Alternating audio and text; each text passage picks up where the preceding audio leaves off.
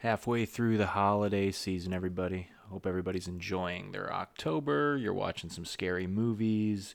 You're going to haunted houses. You're also staying safe out there. There's obviously still a pandemic going on. But I also see y'all have been listening to these episodes I've been doing every Friday like crazy. So, here I am again doing another one. Now, obviously, the main event of this thing is the new Halloween movie, Halloween Kills, that is in theaters today and dropped on Peacock. I'll get into all that in a little bit. Before I get into Halloween Kills, though, I want to talk about some other things I've been doing, other films I've been watching, other shows I've been diving into.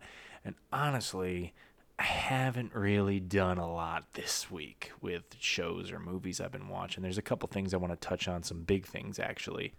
First up is actually a new streaming service that just dropped earlier this month called Kino Cult. Kino Cult is a spin-off of a Blu-ray label called Kino Lorber that puts out films from that are just kind of hidden gems, hidden cult films from, the 60s, 70s, and 80s, probably up to really the 90s, I think is the closest they go. And they launched the streaming service, I think at the beginning of this month. I want to say October 1st it hit. And they called it Kino Cult because pretty much it's just a streaming service of cult films.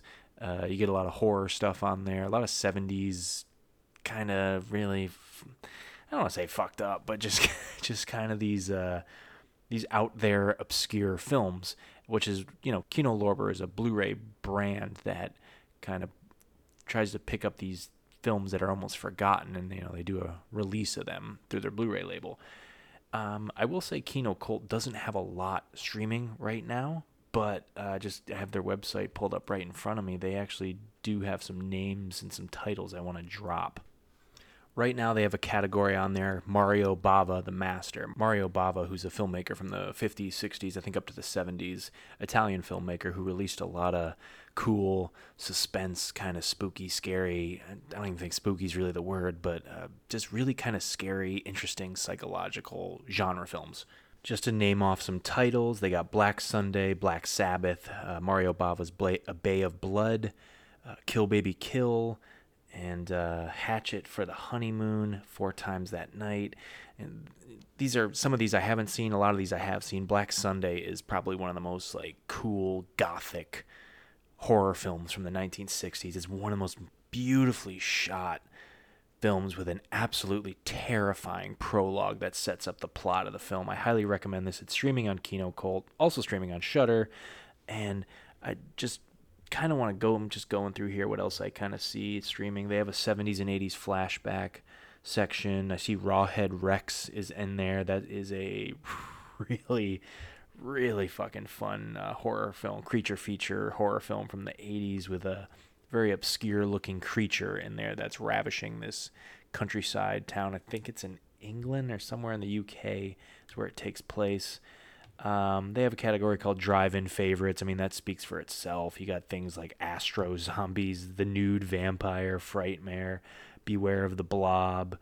Some of these titles are not going to be for everybody, but hey, it is what it is. The House of Exorcism is on here.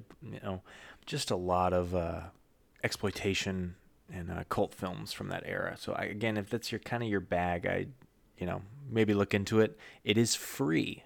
Mind you, that great word. It's free. It is ad-based, I believe, but it's all free to sign up. You just kind of set up an email and go to town. Like I said, they just started. They've only kind of been up and running for a couple weeks, so there's not really too much on the platform right now. Hopefully they keep growing. I mean, again, this is your bag. If you want to watch something really kind of fucking out there, like a midnight movie, a midnight scary movie of some sorts that's might creep you out, but also make you laugh at the TV as well, check out Kino Cult. Highly recommend it. Now, to not the main event, but the big thing leading up to the main event. Again, I'm talking about Halloween Kills. But I'm going to go back a little bit to a other titan of the slasher film genre. I revisited the very first Child's Play, and then I followed it up with Child's Play 2, and then I also watched the new Chucky series that dropped on USA just earlier this week.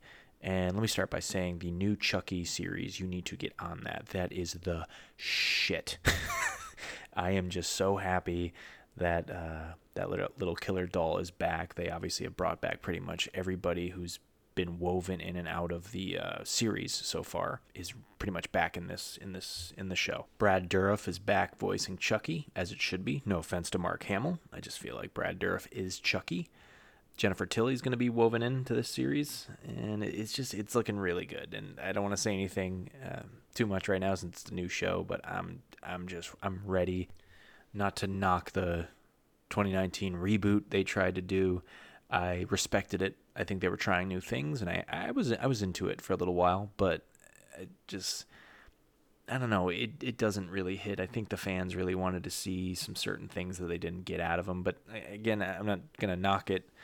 It had some good parts. I respect it, but just kind of wasn't really what I think I really wanted out of my Child's Play.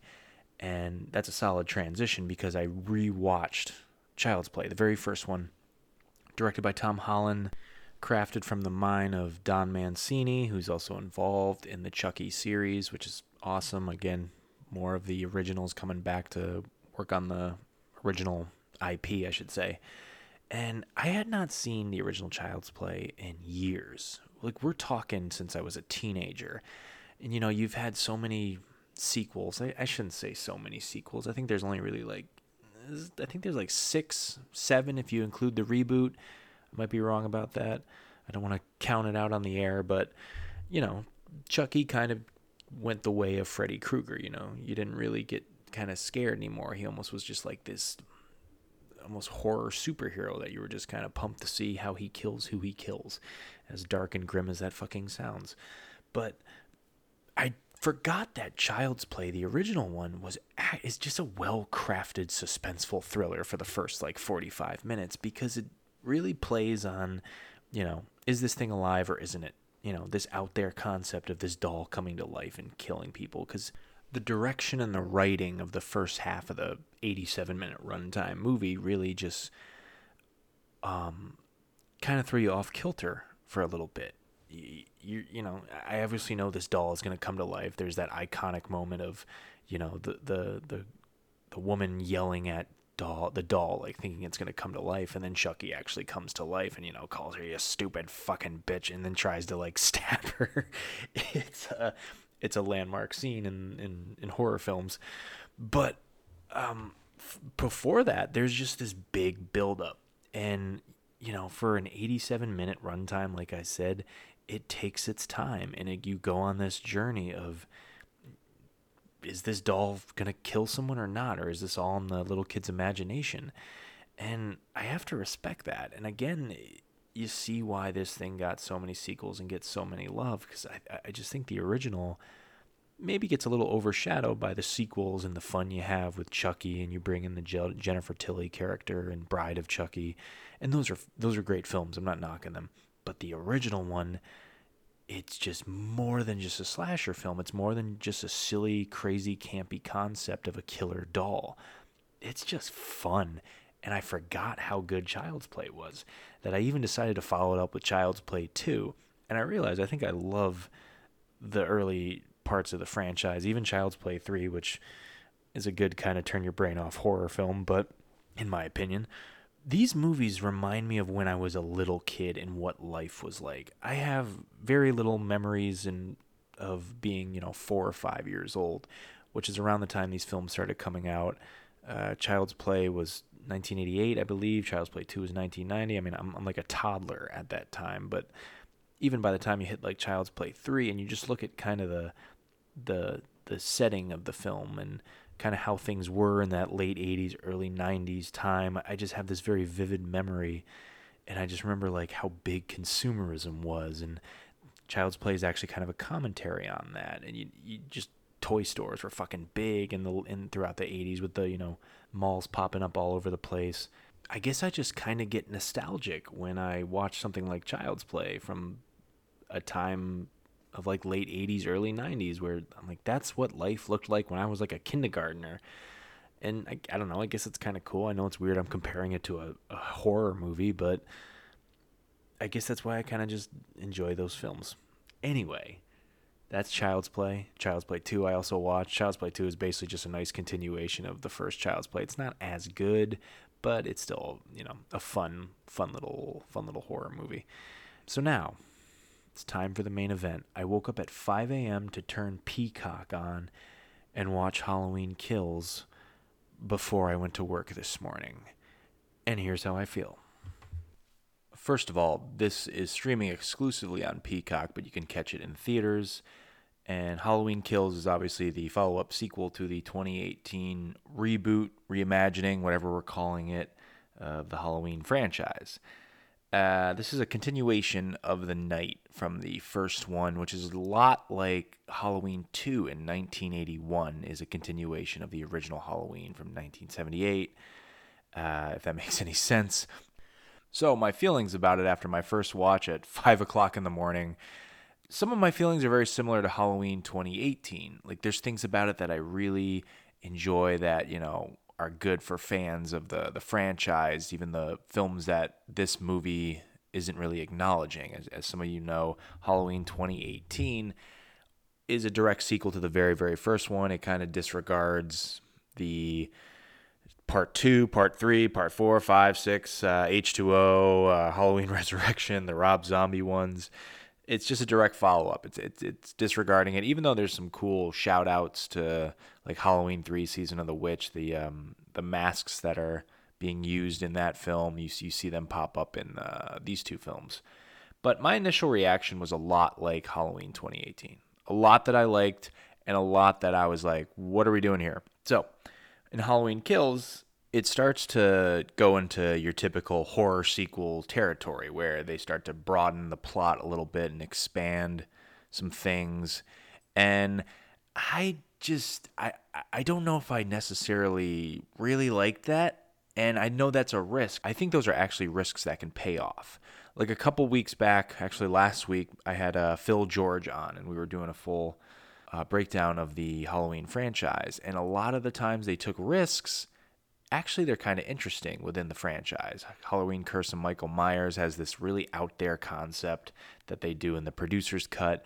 And it's a little crazy, but hey, sometimes you got to mix it up when you're in part 6. Now, I know technically if you look at Halloween Kills being the third entry into the main timeline of John Carpenter's original film, I know I'm already getting kind of confusing by saying that. But you'd say by the third one, yeah, they got to try some things. And they do, and I think it didn't really hit for me, personally. I guess I just kind of like my Halloween movies, 90 minutes in and out. Michael Myers is killing people, as dark and grim as that sounds. But, I don't want this big, meaningful thing behind it. But it's also I kind of get why you do that. You got to kind of start to explore other plot lines by the time you're doing these sequels. I definitely want to watch it again just to see if I have the same reaction I did the first time I watched it. It definitely has a good ending that sets up Halloween Ends, which is the next one in this trilogy that Blumhouse is producing, with David Gordon Green directing. But I think to give some positive light on the film, if you're into just kills, Halloween Kills lives up to its title. This movie is Michael Myers for an hour and 45 minutes just getting bloody. This is probably the most bloodiest I've seen him do kills before. This is, they're not necessarily elaborate kills, but they definitely, yeah, it's pretty, it earns that R rating, and there's some bloodshed. And I oddly enough, it's a slasher movie. Of course, I'm going to probably, get my kicks, going, oh, man, what the fuck? That's gross. But that was kind of cool. And Halloween Kills delivers on that. But I think outside of that, it's trying to be more than a slasher movie, which is fine to some extent. You got to give something a little more in the plot.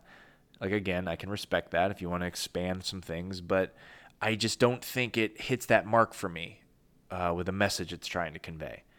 And some of the deliveries on, how they need to stop Michael Myers, some of these line deliveries by these characters of how they need to stop Michael Myers come out just kind of corny. I know that's a harsh word.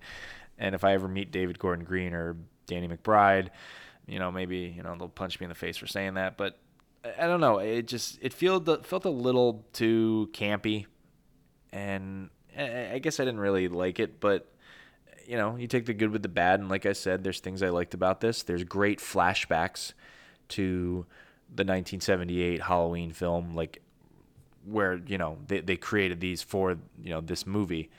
There's a great flashback scenario in the first opening few minutes that just the production design on this film with these flashbacks is pretty incredible. It feels like you're in 1978 all over again. That really hit for me. And they also bring back some people who were kids in the first film.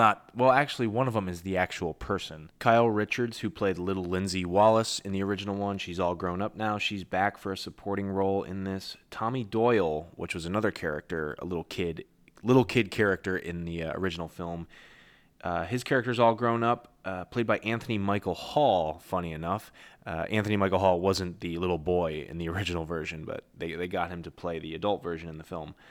And the other one is Nancy Stevenson's playing Marion Chambers, who was the nurse in the opening scene of the original Halloween. And they also have this cool, I guess it's, CGI created with, how they do things now with making, actors who are, have since passed away, but they're making like they did in Star Wars, basically, with a young Princess Leia, or in Rogue One, I should say, with a young Princess Leia. They were able to get a CGI version of a young Carrie Fisher. They did this with Donald Pleasance as Dr. Loomis. You get a good look at him. You get a good look at a little post-production generated version of him in a couple quick scenes in the beginning and the very end. And, it's just kind of cool to see that because, Dr. Loomis is such a pivotal character in the franchise. And again, like I said, Halloween Kills, just to kind of wrap it up here, Halloween Kills, if I were to give it a grade, I'd give it a C+. Those are my initial reactions. There's some fun things in it for, moviegoers, for people who love the franchise. But just kind of personally for me, there's just, I felt like it was trying to be something more. I mean, Jamie Lee Curtis is in this film again, and she doesn't really do much, She's just kind of injured, and it's kind of funny. John Carpenter used to say in the original Halloween 2, Jamie Lee Curtis is just bound to a hospital bed and doesn't do much in the movie. And it's kind of funny. This is like the new updated version of the old Halloween 2, I guess you could say. And again, like she does even less in this one. She doesn't really encounter anything. I didn't really know what her purpose was. And she's Laurie Strode. She's like besides Michael Myers, she's the big kind of name of this franchise. But we'll see what happens in Halloween Ends. I'm sure, actually, judging by how Halloween Kills ends, she's going to even have a more pivotal part in the film. So, you should check out Halloween Kills if you want. I know I kind of was a little 50-50 on it, but it's streaming on Peacock. It's also in theaters today. And that's it for me. I'll have another one of these little episodes next Friday. During the week, though, I got a few episodes dropping. Film that's on Netflix, The Old Ways. I'm talking to the director of it. That episode's going to drop Monday. Gino McGahee, who's got a independent horror film dropping on, I think, Halloween night or like the day before. He's having a big premiere for it. I talked to him actually a little while ago, pre-taped it, and he came on the show, and that was a great talk. And he's been a big help to me with this show actually recently, so shout out to him. And I might squeeze in a few more episodes. Who knows? But I don't know. Enjoy the horror movies of October. Keep doing what you're doing, and keep listening to me because I know I see all them damn download numbers. And I'll talk to you guys next week. Take care.